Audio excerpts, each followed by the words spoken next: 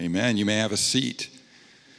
So before we get into the message this morning, I just wanted to share a couple things. If you've been here since the beginning of the year, you'll know that we have been released from the denomination that we've been part of for a long time, and that's a long story that I'm not going to get into right now.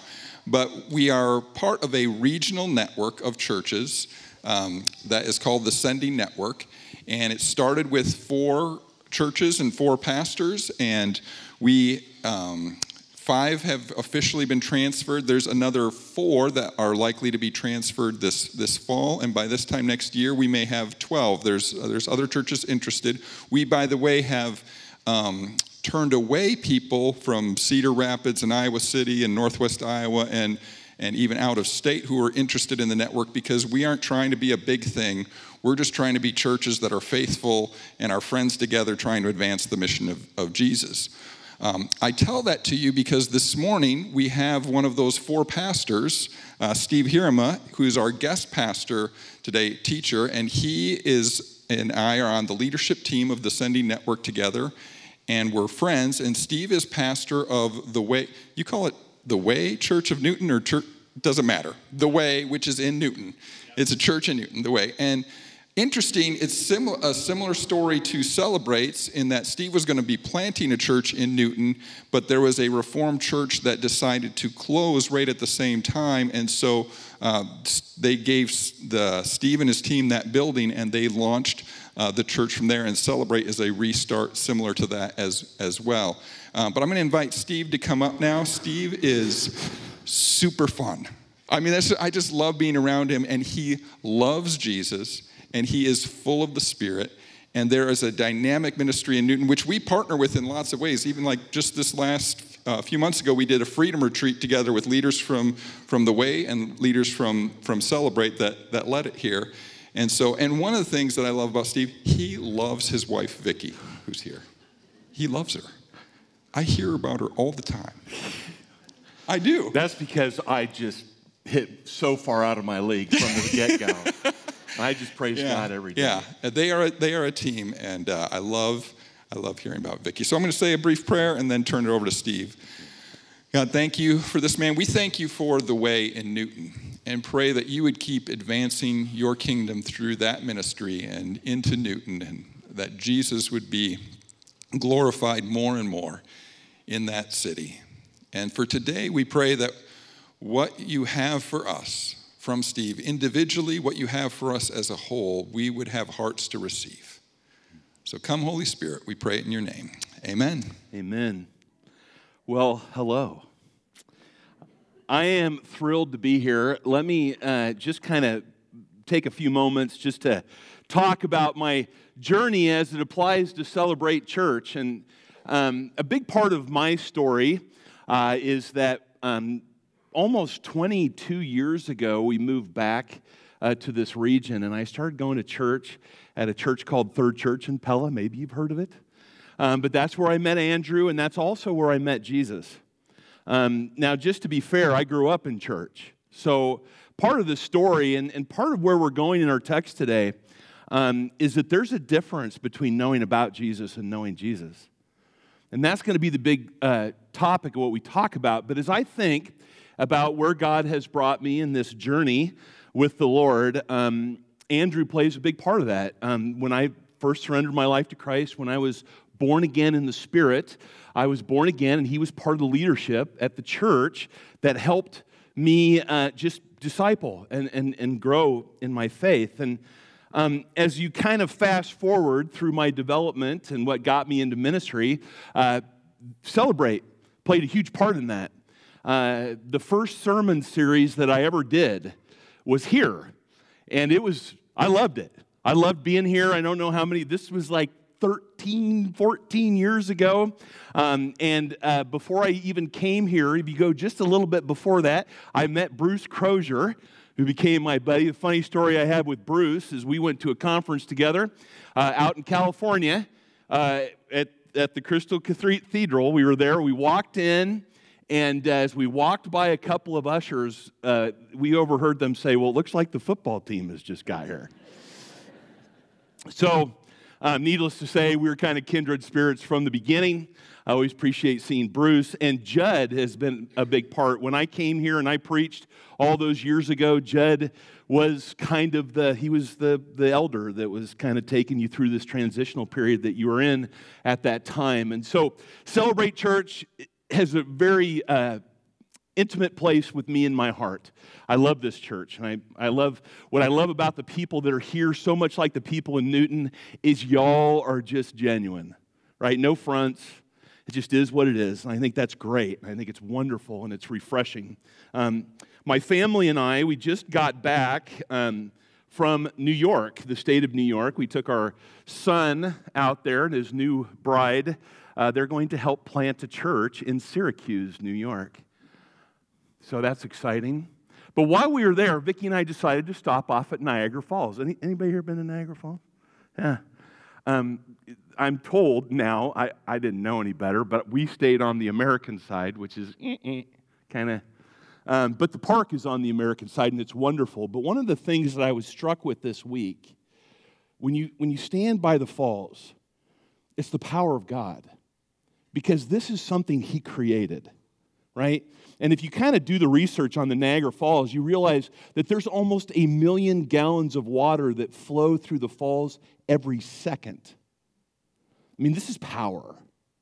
And so as I come before this text, which, by the way, it's probably one of the most sobering texts in all of Scripture, to be quite frank with you. And I'm normally a really fun guy, and I like to have fun and do all these things. But Andrew just happened to ask me as we get to the end of the Sermon on the Mount, and we're getting chapter 7, to come to this text, which is extremely serious. And as a pastor or a leader in a church or a person who loves Jesus, maybe has children that don't know the Lord, this is one of those texts that just kind of, we just carry it with us because it's such a big deal. And here you are as a community that's on this precipice of just a great opportunity for outreach. And part of what should motivate you to sign up and to serve is not necessarily what you get out of it, because you will be blessed by it. There's no doubt about it. But primarily, it's an opportunity to deal with the text here today and invite people into a relationship with Jesus, because most of the people that we interact with are not going to heaven. And that may sound like an extremely judgmental statement. There's a lot of us think, well, we're Americans. I mean, pretty much every American's going to heaven. And certainly anybody who's ever gone to church in the history of the American church is going to heaven. No, they're not. And this is a pretty sobering reality. I grew up in a church, and I didn't know Jesus. I knew about Him. I heard, I could recite the Nicene Creed, the Apostles' Creed, the Lord's Prayer. I even was miraculously confirmed in the church when I was 15 years old. And part of that is we had to study the, some of the confessions of the church, the Heidelberg Catechism. And when I turned 18 and I went off to college, I didn't believe in Jesus. I walked away from the church. I walked away from anything that had to do and all the things that I had been taught. And so as we come before the Sermon on the Mount, we're getting to the end, Matthew 7. One of the things about the Sermon on the Mount, as you kind of look at it, it's a little bit like the law itself. As we go through the Ten Commandments, or you go to the first 5 books of the Bible, we're given this law. And the Apostle Paul refers to the law as a mirror. And so, as we look at the law, or we look at the Sermon on the Mount, as Jesus unveils the kingdom of God, and this is what it's like, our response to all of that is, I stink. I mean, it's not a checklist. If it's a checklist, if there were so many commands in the Sermon on the Mount, how many would we actually check and say, yeah, I do that, I do that? It's like every single walk through the Sermon on the Mount is, I got work to do. Oh, man. But that's the point of it. It's the futility of a works-based salvation. You can't do it. None of you are, so Christianity is not about behavior modification. It's not about teaching people how to behave. That's God's job. Our job is to introduce people to Jesus and invite them into a relationship with Christ, a real, dynamic, life-altering change with Christ, to be filled and receive the power of the Holy Spirit. This is what it means to be a Christian. It's not a religion. You know, so much of what we do falls under the umbrella of Christian living, and that's good. But we have to go to the first part, which is the radical transformation of a sinful heart by the presence and the power of God. And that is done through the proclamation of the gospel and the command to enter into what Jesus refers to as a narrow gate. And so I want to begin. I want to read the text to you, and then I'll come back. I'm going to break it into three pieces, and we'll teach our way through it. So if you have your Bibles, you can turn to Matthew 7, starting with verse 13. It will be up on the screen for you. But Jesus, continuing his whole series throughout we've been there chapter 5, 6, and now we're getting to the end in chapter 7. It says, "Enter through the narrow gate, for wide is the gate, and broad is the road that leads to destruction. And many enter through it. But small is the gate, and narrow is the road that leads to life, and only a few find it. Watch out for false prophets. They come to you in sheep's clothing, but inwardly they're ferocious wolves. By their fruit you will recognize them. Do people pick grapes from thorn bushes or figs from thistles? Likewise, every good tree bears good fruit, but a bad tree bears bad fruit. A good tree cannot bear bad fruit, and a bad tree cannot bear good fruit. Every tree that does not bear good fruit is cut down and thrown into the fire. Thus, by their fruit you will recognize them. Not everyone who says to me, 'Lord, Lord,' will enter the kingdom of heaven, but only the one who does the will of my Father who's in heaven. Many will say to me on that day, 'Lord, Lord, did we not prophesy in your name, and in your name drive out demons, and in your name perform many miracles?' Then I will tell them plainly, 'I never knew you. Away from me, you evildoers.'" So this is the word of the Lord. Thanks be to God. But this is also pretty troubling. Just so we know the context, Jesus is talking to what would be classified as the people of God, the nation of God. He's talking to religious leaders. He's talking to people, the Jews. And these are the people that thought that they had this lock on the kingdom of God. And he comes in there and he starts laying this whole thing out. And this is what it is. And the result is like, okay, I guess I don't have a lock on anything. And I think that the reason why we struggle with the gospel is because there's a desperation in it. And somehow in our own personhood, we want to take ownership or somehow bragging rights on what we've done. But when we stand before such profound heavenly wisdom, we're like, I got nothing. I got nothing. And that is where we need to be. In that humble place of dependency on the grace of God. And then we move into a place that's called faith. And Scripture tells me that we are justified, declared innocent by God through faith. And that's where we want to go as we go through this. So, like I said, I'm going to kind of break this into three pieces, and then we're going to teach through that. So we go back to verse 13. Jesus says, "Enter through the narrow gate." Narrow gate. I was thinking, it goes on to say, "Wide is the gate, broad is the road that leads to destruction. Many enter through it. Small is the gate, narrow the road that leads to life, and only a few find it." I thought, what would be a good sermon illustration to kind of contrast broad and narrow? And for some reason, I came to this picture of Vicki and I. I'm broad. She's narrow. And I thought, well, maybe I could bring a pair of our jeans and I could contrast the two. And I thought, today that's probably not a good idea. But that's the idea, right? We think about a narrow gate. We think about a gate that is impossible in ourselves to pass through. It's impossible. The gate is open.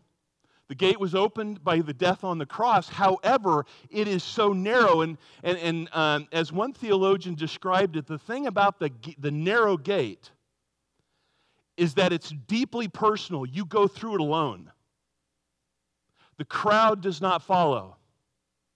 And so there's something about this idea that you are embarking on a journey. Now, there are people around you, and there are companions along the way, but it is a deeply, deeply personal journey. There is nothing you will ever do that is more personal.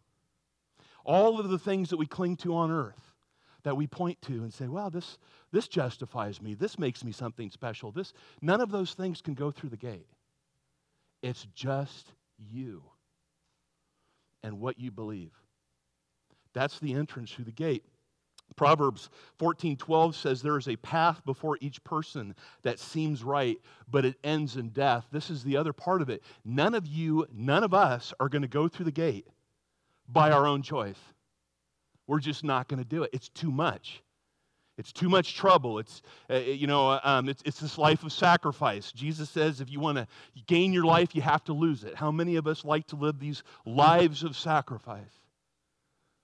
Lives of service to some purpose other than our own. That's part of what it entails, because to enter through that gate, Jesus is the Lord. And that's why it's so difficult. Wide is the gate that leads to destruction. Broad is the road that leads to destruction. Most, it says many, I would say I could say theologically, most will go down the broad road. I think that's why it's always kind of a dangerous thing to gauge our process, our transformation, our sanctification, if you will, by what everybody else is doing.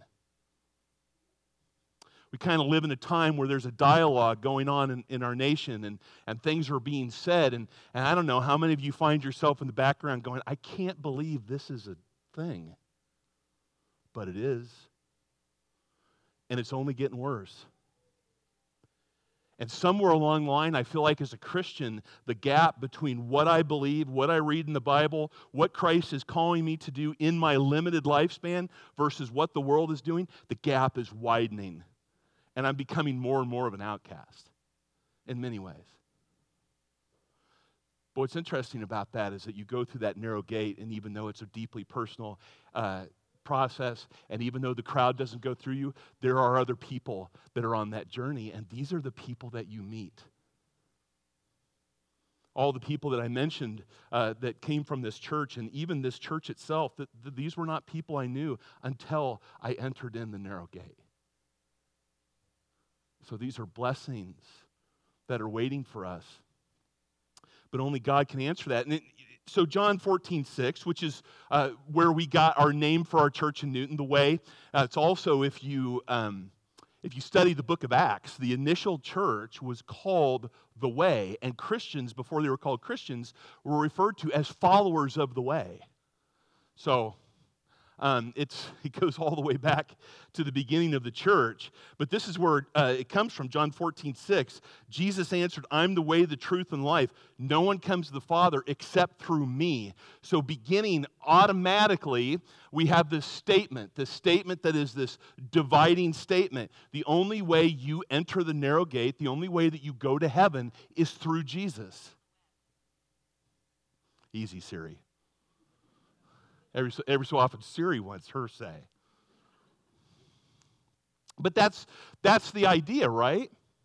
How many of you are comfortable in a conversation, having a conversation with somebody and saying, you know what, Jesus is the only way to heaven?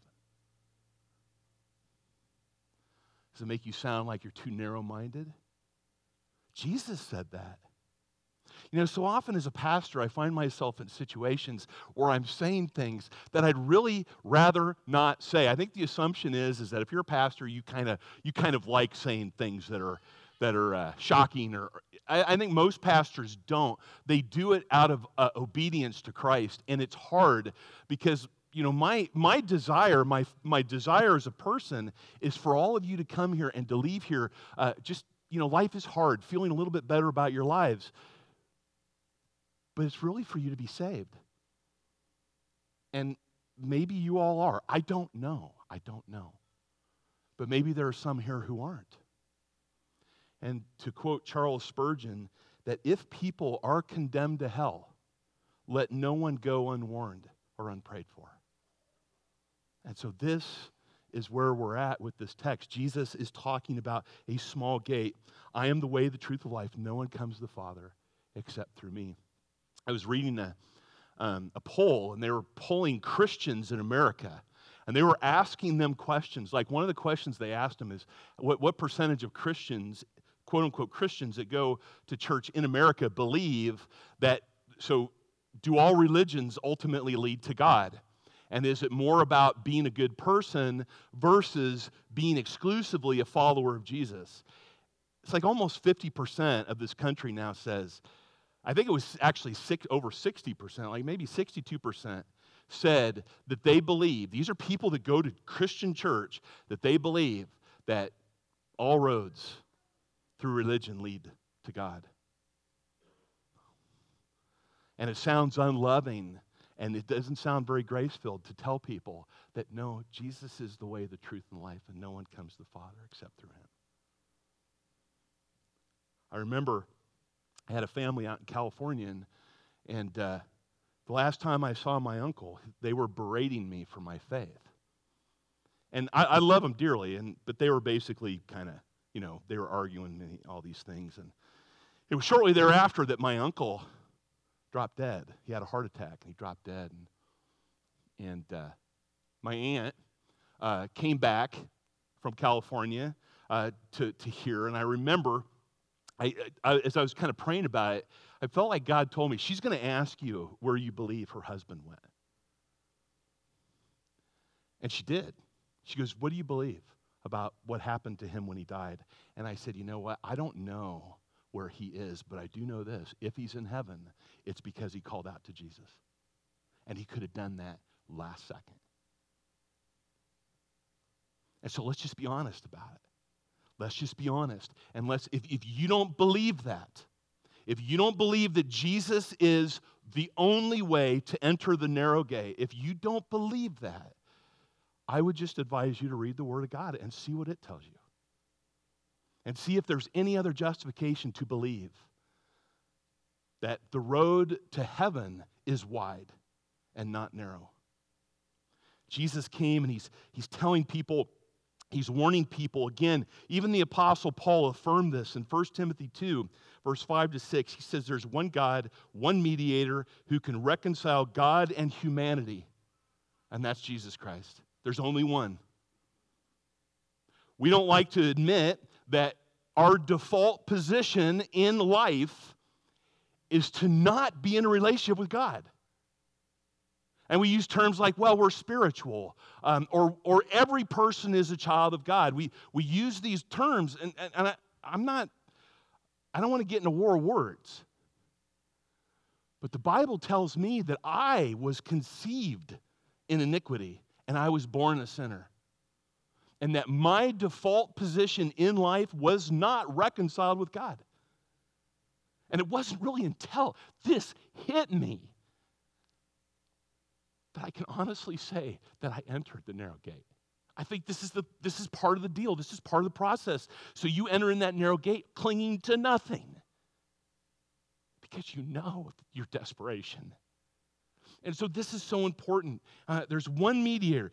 It goes on to say, he gave his life to purchase freedom for everyone. This is the message God gave to the world at just the right time. So what's interesting about the gate is that it's open. So the gate is open, but it's just hard to go through. It's hard, it's small, it's narrow, and it's just so much easier to take the broad road. So much easier. And so we have this desperation and this dependency that leads us through the small gate. What you're going to see in all these texts today is there's always this contrast you need to choose. So the first place where he brings you to is the contrast of the wide gate and the narrow gate, the broad road and the narrow road.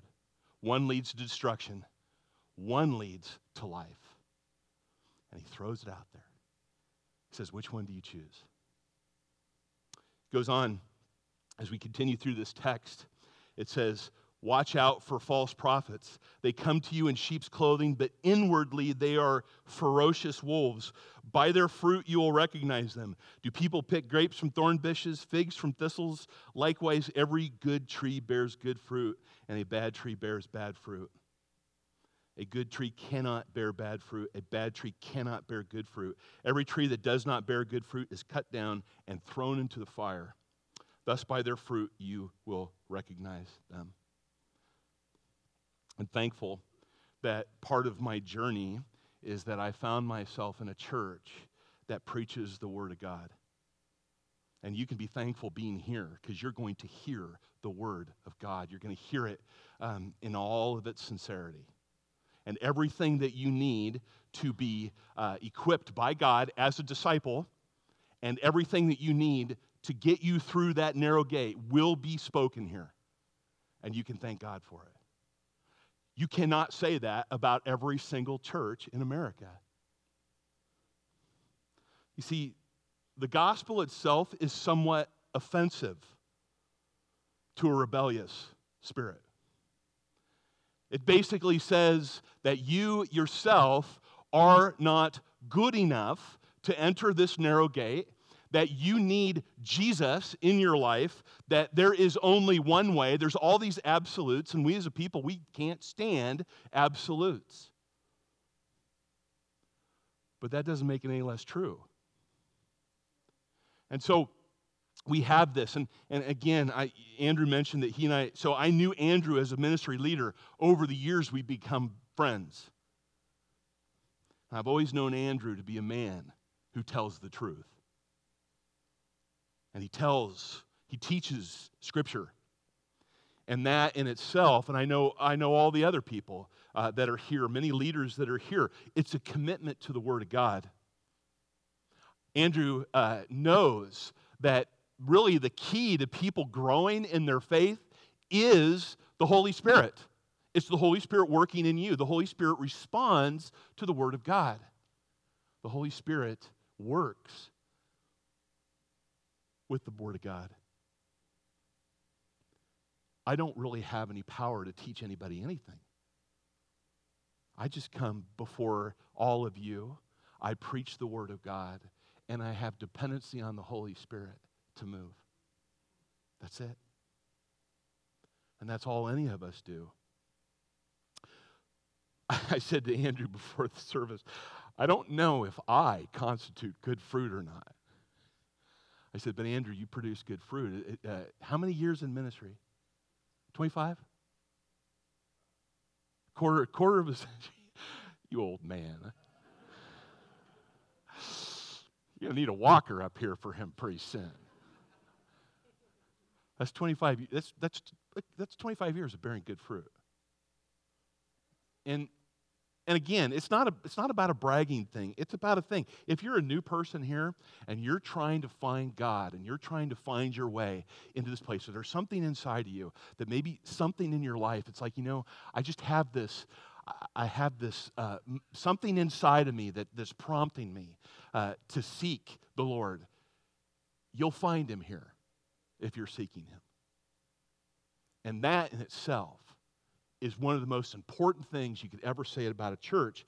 Jesus refers to false teachers as ferocious wolves. And I don't think anybody ever wants to say, nobody ever gathers together and said, hey, everybody, guess what? I'm inwardly a ferocious wolf.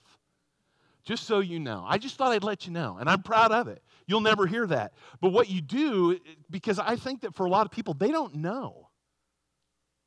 They don't know. I think that in their mind, they're doing what they think is right. But again, the only way that you really know the difference between true or a false teacher is by what God does through it. We have all these. I'm not going to go off on anything specific, but it is interesting. A lot of churches are moving to this place theologically, and they have been for many, many years, and they're all dying. People are leaving. And you go to these churches that once were packed with people, and now there's just a sprinkling of people. And it's not about numbers. It never is. It's about discipleship. That's the fruit you're after. But I will say this. There is a result of preaching the truth. And the result is fruit. And it's good fruit. It's not bad fruit. It's not bad fruit that doesn't lead anybody to Christ. That, matter of fact, bad fruit, in a sense, kind of takes people further away. It creates ambiguity and confusion, and people are like, well, I used to be kind of clear on this, but now, I don't know. You know what? I just don't care anymore. It doesn't matter. I could care less. That's bad fruit. Good fruit is, I don't know what you're saying, but I do believe in Jesus. And I'm going to follow him. And I'm not sure what you're trying to do right now as far as get me or lead me into these places, but I do know that I feel like Jesus is taking me somewhere else, and I can verify that through the Word of God. That's good fruit. And when you talk about false teachers versus true teachers, false prophets, true prophets, all of these things, it's their commitment to Jesus Christ, it's their commitment to the Word of God, and it's the result of that commitment that validates them as a true or a false teacher. If they hold their commitment to Christ loosely, they hold their commitment to the Word of God loosely, and you just see people kind of rotting on the vine. They're not growing in their faith. It was interesting. I looked up your mission statement, and part of what you guys talk about in your mission statement is obviously making disciples. But you specifically you talk about know, grow, and show, which is, I think that's fantastic. But do you know what the opposite of know, grow, and show is? It's sit, soak, and sour. Your choice, right?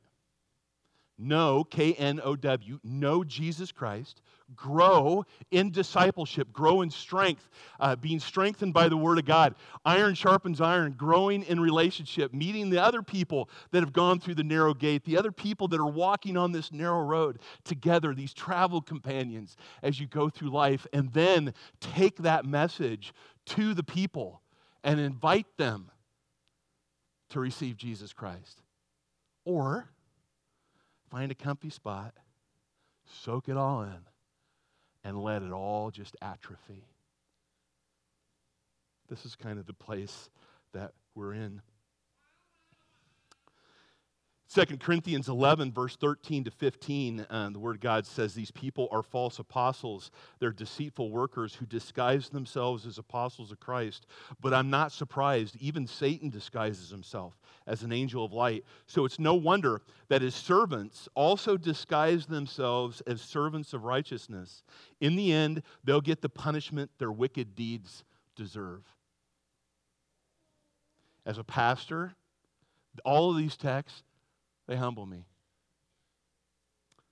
And, one of the things, so when I was younger, before I knew the Lord, arrogance was not a problem of mine. But I also know that arrogance is the greatest hindrance when it comes to following Jesus and walking on that narrow road. So there has to be this humility here. And one of the reasons why I cling to the Word of God is because I just don't know anything on a personal level.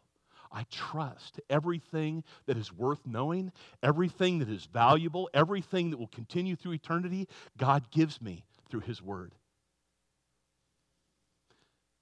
And I need the Holy Spirit to comfort me in times of trouble. I need the Holy Spirit to be there with me in times where maybe the old Steve wants to start kind of doing his thing again. And every so often the Holy Spirit can be there along with the Word of God to say, you know what, that's the broad road. That's not what I want for you.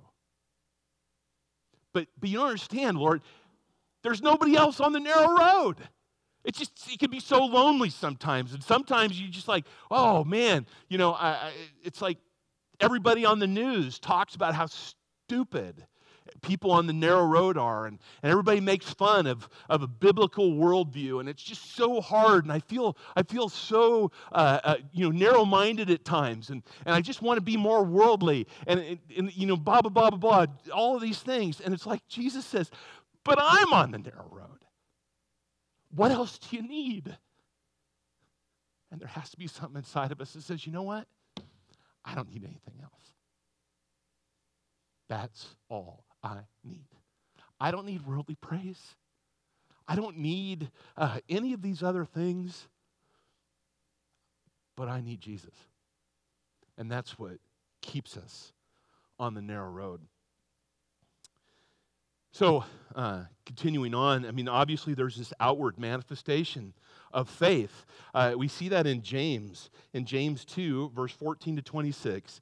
This is what it says. What good is it, dear brothers and sisters, if you say you have faith, but don't show it by your actions?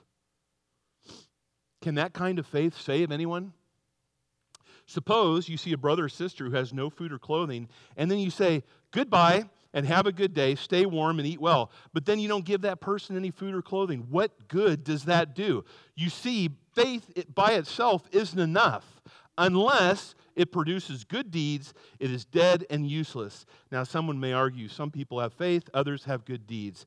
But I say, how can you show me your faith if you don't have good deeds? You may say, well, Steve, you just said earlier that, it's not a works-based righteousness. It isn't.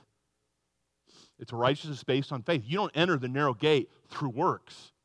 But as you're on the narrow path, as you've gone through the narrow gate, and as you develop this intimacy with the Lord and you walk and the Holy Spirit guides you into righteousness, reveals truth to you, reveals truth about yourself to you, and as you're walking through this journey, this is the fruit that you bear. It's action. Faith always manifests itself in action. What you believe is what you do. Y'all had faith in the chairs you're sitting on, or otherwise you never would have sat on them. You never thought about that, did you? You all had faith that the builders of this building knew what they were doing, and that the roof won't collapse. You all had faith in that. Unless you were here actually working on it, well then maybe that takes it to the next level. But the reality is we show faith all the time. Every time you get a glass of water, aren't you kind of showing faith? Pretty sure there's a lot that can happen along the way to your spigot or your faucet. But that's the whole point of it. The whole point of it is that we show faith in things all the time. How often do we show faith in Jesus? Faith always leads to action. We do something out of faith, and that is what the fruit is that he's talking about. He goes on to say that, but you say, how can you show me your faith if you don't have good deeds? I'll show you my faith by my good deeds. You say you have faith, for you believe that there is one God. Good for you. Even the demons believe this, and they tremble in terror. How foolish. Can't you see that faith without good deeds is useless? Don't you remember that when our ancestor Abraham was shown to be right with God by his actions when he offered his son Isaac in the altar? You see, his faith and his actions worked together. His actions made his faith complete. And so it happened, just as the scriptures say, Abraham believed God, and God counted him as righteous because of his faith. He was even called the friend of God. So you see, we are shown to be right with God by what we do, not by faith alone. Rahab the prostitute's another example. She was shown to be right with God by her actions when she hid those messengers and sent them safely away by a different road. Just as the body is dead without breath, so also faith is dead without good deeds, good works. So as you walk on this narrow road, as you begin to bear fruit, these are the works, the deeds that follow your faith. I always think, I know that this church is going through a season where they're doing funerals, and we've been going through the same season. We've lost a lot of loved ones, but they've gone on to heaven. All the people have gone on to heaven, and so it's a victory, but yet it's sad because, people are dying, and there's a lot of grieving involved. But But one of the things, I did a funeral a little over a week ago, and one of the things I said, and this is a thought that I always have at a funeral, is that your death says a lot about how you lived your life. For some of us, there's this expectation that the pastor will show up, say a few words, give some consoling words to the family, and then after the funeral is over, family goes back to living however they want to live, and they do whatever they want to do. But as a pastor, it is such a joy that when a saint, a senior saint or a believer in Christ, a disciple of Christ, passes away, you can look at their life and the fruit that it produced, and you can have confidence that that person is with Jesus. What would be said about you? Every single person should spend time. It's not morbid, it's inevitable. Contemplating, what does your life speak about your faith? I think it's a good gut check. Every so often, it's like, how am I living, and what does that say about what I believe? And as always is the case, when it comes to the kingdom of God, the solution is not to change the way you act. The solution is to draw close to Jesus and let Him lead you into what He wants you to do. So we go on. We're going to finish this out. Not everyone who says to me, Lord, Lord, will enter the kingdom of heaven, but only the one who does the will of my Father in heaven. Many will say to me on that day, Lord, Lord, did we not prophesy in your name, and in your name drive out demons, and in your name perform many miracles? Then I will tell them plainly, I never knew you. Away from me, you evildoers. That says that people that go to church, not all people that go to church are going to heaven. There's Billy Graham, who said that sitting in a church no more makes you a Christian than sitting in a garage makes you a car. This is about the work that God has done in your life. There's a poem by Jeffrey O'Hara called Ye Call Me, and I want to read this for you because it's pretty powerful, but it speaks to this. So it says, and of course it's kind of Old English, but it says, Ye call me the way, and walk me not. You call me the life, and live me not. You call me master, and obey me not. If I condemn thee, blame me not. You call me bread, and you eat me not. You call me truth, and you believe in me not. You call me Lord, and serve me not. If I condemn thee, blame me not. And these are powerful words. We use words like master and Lord and surrender and all these things. And the question always becomes, and this is a deeply personal question, I'm not making any judgments about anybody else. I come before the Lord and I evaluate those words based on how I'm living. I don't compare myself to anybody else. I compare myself to Jesus, which always tells me there's work to do. Complacency is not an option. So I want to give you 4 action steps and then we'll be done. So number 1, and I kind of thought I would go back to the beginning of the Sermon on the Mount when he talks about the Beatitudes. And there's kind of a key in there. So he kind of starts with kind of the key to everything. And then he kind of works his way through the whole message. And then at the end, he kind of gives the command to enter the narrow gate. And then he gives all the warnings. So the action steps kind of flow from the Beatitudes, the very beginning. And so the first one is repent and believe. So Mark 1:15, Jesus says these words, the time has come. He said, the kingdom of God has come near. Repent and believe the good news. Repent means turn from your sins. It's an about face. So if you're going this way and this is not leading you any closer to God and you're kind of doing whatever you do, the key indicator is to turn towards Jesus and follow Him. That's the narrow road. And as you do that, you're going to see a lot of people that are like, what are you doing? Where are you going? What's up with that? And you're like, well, I'm just following Jesus. It's like, I'm just going to keep going this way. So this is when it begins. The crowd, you leave the crowd because you're following Jesus. And this is a personal journey. Who knows where it leads? I know ultimately where it leads. It leads to heaven. It leads to reconciliation with God. It leads to living water. It leads to a life everlasting, a fulfilled life. It leads to blessing. It leads to all these things. But in my flesh, I want to go with the crowd. Repent and believe. 1 Corinthians 15, 1-4, Paul lays out the gospel. He says, let me remind you, dear brothers and sisters, of the good news. This is the gospel.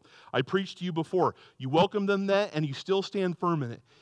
It is this good news that saves you if you continue to believe the message I told you, unless, of course, you believe something that was never true in the first place. Here it is. I passed on to you what was most important, what had been passed on to me. Christ died for our sins. He died for our sins. Just as the Scripture said, he was buried and he was raised from the dead on the third day, just as the Scriptures said.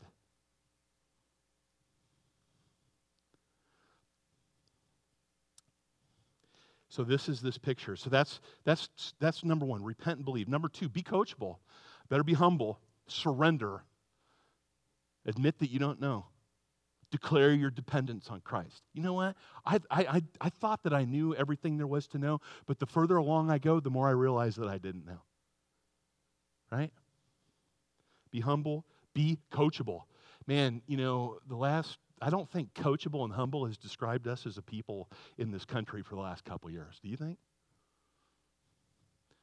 Maybe we can set the tone as followers of Christ. Maybe we can have humble hearts and we could be more coachable with what our leaders and what the Word and what the Holy Spirit and Christ Himself wants to do. Be coachable. That's number two. Number three, strive for righteousness. Righteousness means blamelessness. It's a word, blamelessness before God. You can call it justification, but it's basically all of your transgressions against God. You want to walk in a place of blamelessness before God. Surrender to the power of the Holy Spirit. The Holy Spirit is the one who guides you into righteousness, reveals truth to you. And finally, 4, be pure at heart. Just be honest, be sincere, be pure at heart. They are the ones who see God. Be honest and truthful about yourself. Do not deceive yourself. Are you following Jesus? Remember as kids playing follow the leader? What was the point? You did whatever the leader was doing. How are you at doing that? It's kind of weird. We get to this place here where we say, well, I follow Jesus in my heart. Okay. All right. How does your faith manifest itself into action? How do you take risks for the kingdom's sake? But you don't understand. People will see and they'll say things and, but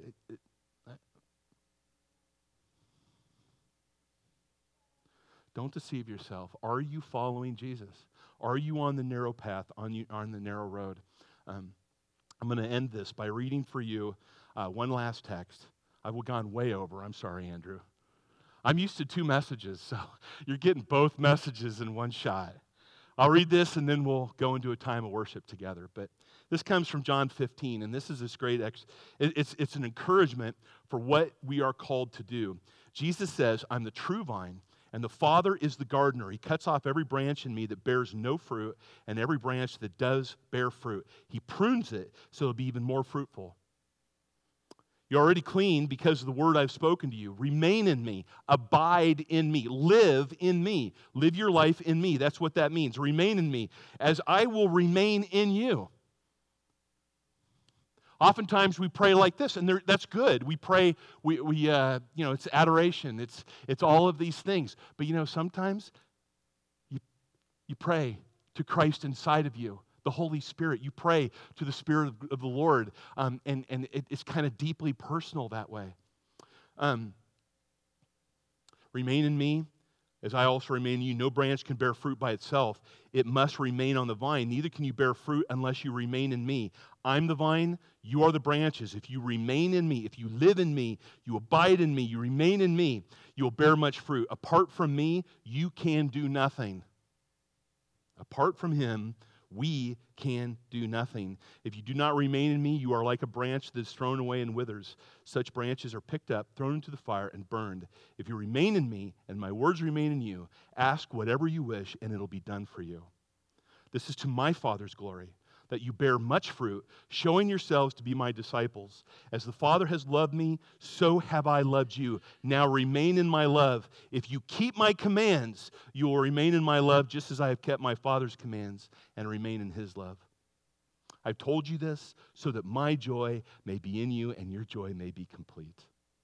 My command is this: love each other as I have loved you. Greater love has no more than this, to lay down one's life for one's friends. You are my friends if you do what I command. I no longer call you servants, because a servant does not know his master's business. Instead, I have called you friends.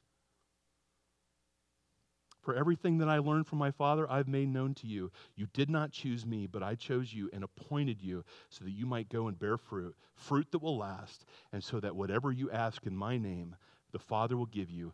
This is my command: love each other. This is what our Lord, our Master, is commanding us to do.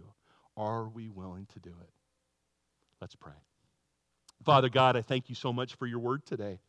And Lord, I say it's a sobering thing to come before your word and to hear you say that not everybody that says, Lord, Lord, will be granted entrance into heaven. There are those of us that, Lord, I don't know if our hearts aren't pure, or if there's a misunderstanding of what the good news truly is. I don't know, but it all comes back to this place of dependency on you. The only way we make it through the small gate is by you leading us through it. And so now, Lord, we go into a time of response and worship, and we declare, Lord, the only way we stay on the narrow road, the only way we make it through the narrow gate is if you're leading us. So help us, Lord, to follow you. If there's anybody here that is feeling this command to follow Jesus, maybe for the first time in your life, I want to just encourage you to worship, but I also want to let you know, Lord, that there will be prayer ministers. And Lord, may people come for prayer as they're called. We know, Lord Jesus, that you are doing this work, and it's this dependence on you. So we give you this time. This is your time. The word has been declared. The invitation has been made. Come, Holy Spirit. Move us, your people, to where you want us to go. We pray this in your powerful name, Lord Jesus.